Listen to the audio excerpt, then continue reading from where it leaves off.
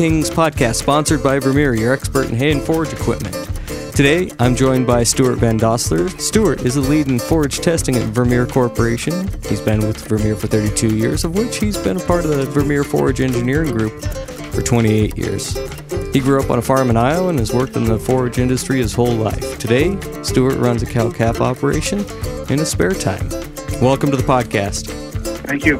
Tell us a little bit more about yourself. Yeah, so my name's Stuart Van Dossler. I grew up in this Pella area, farming background, married with 3 children. Like you said, we got a small cow-calf operation.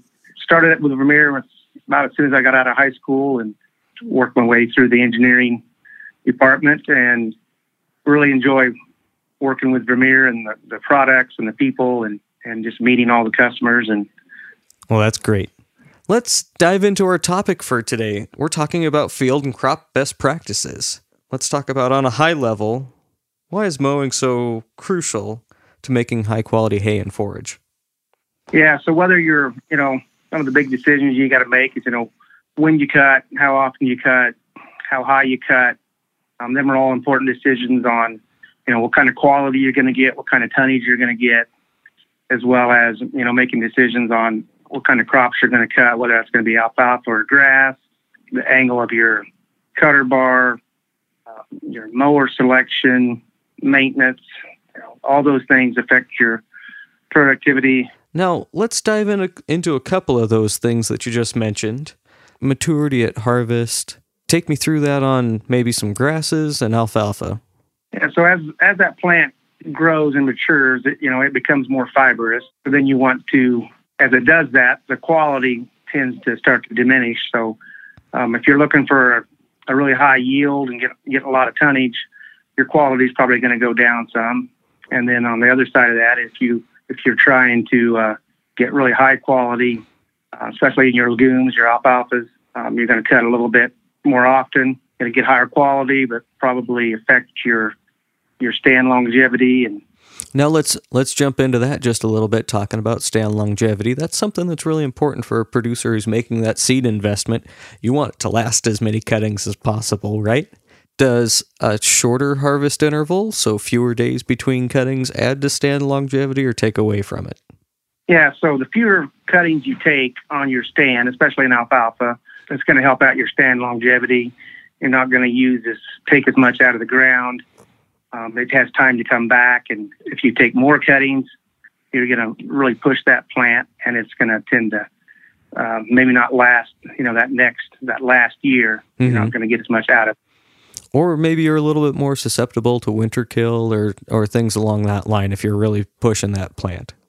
Right. You don't want to go too late in the season and take that last cutting and then get that freeze a little early that you weren't prepared for. So sometimes it's better just to let it not take that last cutting late in the year. Boy, oh boy, have I learned that one.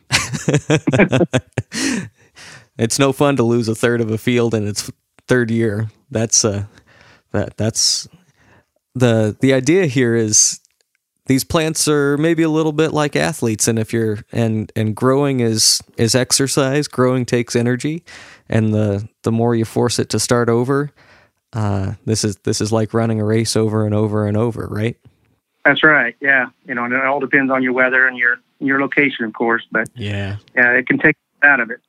All right, now let's go to that cut height, because that's something that today's equipment really gives us good control over. That angle of that cutter bar, where you set the skid plates, all of those things kind of matter here.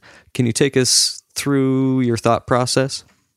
Yeah, so the lower you cut, obviously the more tonnage you're going to get, but that's going to have some negative effects on your field and your hay as well. So because the lower part of that plant, it's not as much nutritional value there. Mm-hmm. So Vermeer, recommends, 3 inches for alfalfa and around 4 inches for grass. Mm-hmm. Some of the reasons for that is that grass, your growing point is above the ground. So you want to cut it a little bit higher so that it can grow back quick. You get a much better second cutting. It's just a little easier on the plant. And you'll get more tonnage on that next cutting. Mm-hmm. For alfalfa, we're looking at about 3 inches off the ground somewhere around there. And the main reason for that is that most of your nutritional values in the leaves and the upper stems, and there's just not a lot of extra nutrition down there at that below that 3-inch level. Now, also, what happens if you're kind of, call it scalping the ground, cutting real low on that alfalfa plant? Yeah, it doesn't come back quite as good. It takes a little bit longer for it to come back. And you're also pulling in some dirt, some dust, little rocks, all that ash content is getting pushed up into your windrow. And that's just, there's no nutritional value in that. So you just don't want to put that into your hay. I had a dairy farmer tell me once, scalping the alfalfa makes for great tonnage, but dirt doesn't count in the ration. That's right. It doesn't help you at all. And then I always felt like that's the hardest part of the plant to cut. So as you get down into closer towards the root and some of those grasses and the alfalfa, it just wears out your blades quicker, and it takes more horsepower. It's just the hardest part of the plant to cut. Now, one thing that I always struggle with is, do I set my skid plates up a little bit and then tip my header down to give me that adjustment angle? Or do I set my skid plates down a notch and tip my header back? I suspect somewhere along the way you've done some research on that. Yeah, we like to, put your skid plate down and tilt your header back a little bit. Let that cutter bar kind of float on the ground and let that crop flow over the cutter bar. We think it flows better, just does a better job of cutting. You get a little cleaner cut that way if you're tilted back. Gotcha. So not every machine has a hydraulic tilt on it, so some of those decisions are harder to change, right? So if you're running a machine where that header doesn't tilt hydraulically, almost all the new machines have some sort of hydraulic tilt, right? That would be your approach, is to set those skid plates, move the skid plates up a notch so the header sets down a little bit, and then rock the header back, is what you just said. Right, yeah. And most of our machines have the hydraulic pitch control, but some of the smaller ones, the more the 810, the 710 small trail mowers, they've got a manual crank that you have to turn that pitch by hand and just set it. Yep, that's that thought there. So when you have to get off the machine and make that adjustment, getting that right the first time, or at least having some idea as to what's best, is useful there. All right. Now, a lot of the times I hear producers telling me, I got to cut closer to the ground to get that yield, to get that hay that's there. And there's a lot of regions of the country that only get a single cutting on grass hay. Take me through that height versus yield trade-off. Yeah, so you can definitely go lower, and you're going to get more tonnage, but like you said, it's gonna affect the quality of your plant or of your forage. It's going to be harder for it to regrow. It's just going to have a negative effect on that forage that you're trying to put up, because there's not as much nutritional value down there at the bottom versus there is at the top. Right. I've heard somewhere that it's as much as a half a ton of dry matter for each inch reduction in cutting height. That's true. So for every inch, there's a half a ton of dry matter that you're going to gain on that, but you're going to decrease your quality as you do that. So it's going to depend on what your operation is. What do you need for, protein levels in your crop? But right. Whether you're beef cows or dairy cows, but that's what you're going to tend to get, is the lower you cut, you're going to decrease your quality of your forage. All right. On the topic of mowers, what should producers consider when they're looking at mowers?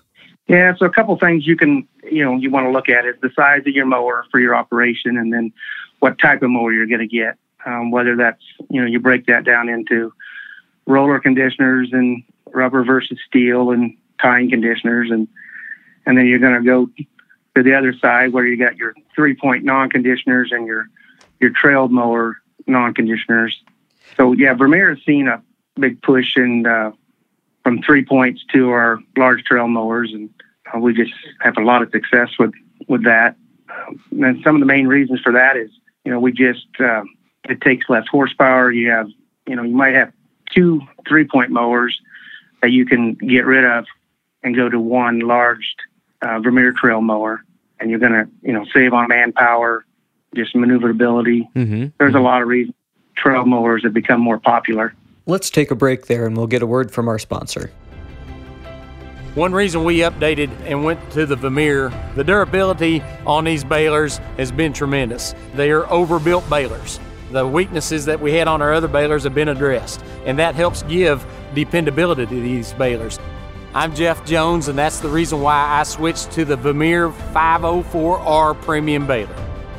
See financing at baler.vermeer.com. Now, in my mind, width is a pretty big consideration. I know guys produce thousands of tons of hay a year with very, very new swathers that are actually going to a narrower, so you get a smaller windrow that dries faster. And then, of course, they make 16 and 18-foot rotary mowers and 16-foot sickle swathers. Like, there's all sorts of different options and combinations out there. Could you talk me through the width and the width of the header? Yeah, so on some of these Vermeer mowers, the 1410, 1210, we're looking at, 20-foot cutting width. But then we've also got the narrow transport. So that machine hydraulically folds, and you can get down to 9-foot transport width, which is just great for being super efficient and knocking out a lot of hay. And then all pulling it up and driving down the highway and not have to worry about traffic or cars or. Yeah, just to clarify in folks' mind, how wide is that mower that you're talking about that hydraulically folds to 9 foot? It's a little over 20 foot, so around that 20-foot mark. Does that make one windrow or two? It's two floating cutter bars. They're independent, but they really makes one windrow, but there is a slight separation in the middle. But there's two separate cutter bars so they can follow the contour of the ground. Now, the idea there is to lay it out real nice and flat, right? Yeah, get it out as wide as possible. Gotcha. Okay, that makes sense. So it's not two skinny little windrows. It's maybe a little bit of separation in the middle and then a little bit of separation on the sides, but mostly laying that crop out flat to get the most exposure. That's right, yeah. Depending on the crop, I mean, really, you won't see hardly anything in the middle. You get separation on the end where you're going to put your tractor tire, and from the uncut crop to the standing crop, and then we'll just lay it out as wide as possible. I really like that. Does Vermeer have any competition in that space? I'm geeking out a little bit about this 20-foot mower that folds up to 9 foot wide for all those transport. There's nothing worse than taking a 16-foot swather down the road, in my opinion. Yeah, there's nothing that I'm aware of that competes with Vermeer on that narrow transport. There are other ones that do it a different way, but not to that level, not to that. Now, I'm going to ask this next question carefully because the answer may vary. What kind of horsepower does it take to run that kind of machine? Let's start with flat level ground, 1.5 ton, 2-ton alfalfa. Yeah, these mowers require low horsepower. We're talking like 105 to 110 horsepower to run that mower on a flat piece of ground and just at a nice, slower, steady speed. Now, you can get better performance out of it with a little bit more oomph behind it, right? I think that's the case with most pieces of equipment. Yeah, anytime you want to bump up the speed, and if you're, in some hill country, you put a bigger tractor on that, you're obviously going to be able to go 6, 7, 8 mile an hour easy, and you're just going to need a little bit more horsepower to pull that up and down the hills and just drive the speed that you want to drive. And then the last pro tip I'm going to add to this conversation is the weight of the tractor does matter in those cases, right? It's not all about horsepower. Right. So if you're in some hills and stuff, that you don't want that machine pushing you around. So you're going to want to put a tractor that's got enough size to keep you on the hill and not slide around. Now let's move on. We spent a lot of time talking about mowing here. After mowing, how can producers manage dry down time? Yeah, so one of the biggest thing that we'd like to do is just lay that crop out as wide as possible. As soon as you cut it, get it out, let the sun and the wind do its job, dry it down as quickly as possible. And so as long as that plant's, laying there, it's trying to continue to grow and use energy. And so you want to dry it down just as quick as possible. And with these large trail mowers, we let We let the sun and the wind do that for us. Now, I've seen this argument once or twice on the Facebook group on Hay Kings. Plants, they continue to breathe, right? They continue to do all the things that they do even after they're cut, right? Yeah, so as long as that sun is shining on them, they continue that, that process of continue to respire. And so the quicker you get that dried down, the less energy it's going to take, and you're just going to get a better quality forage when you're done. Color be more consistent. I'm just going to have nice looking bales. And respiration consumes plant sugars, so that plant is continuing to do some of its biological processes as it's drying. And if you're consuming those sugars, that has an effect on the end quality, right? Yeah. So you don't want to use up all those sugars, so you want to keep those in the plant, and so the quicker you dry that down, the more you'll have. And the longer it takes to dry that, I'm just going to say this a little different, the longer it takes to dry that forage, the longer the forage is respiring and using those sugars, right? That's correct, yes. So fast dry down is the theme here.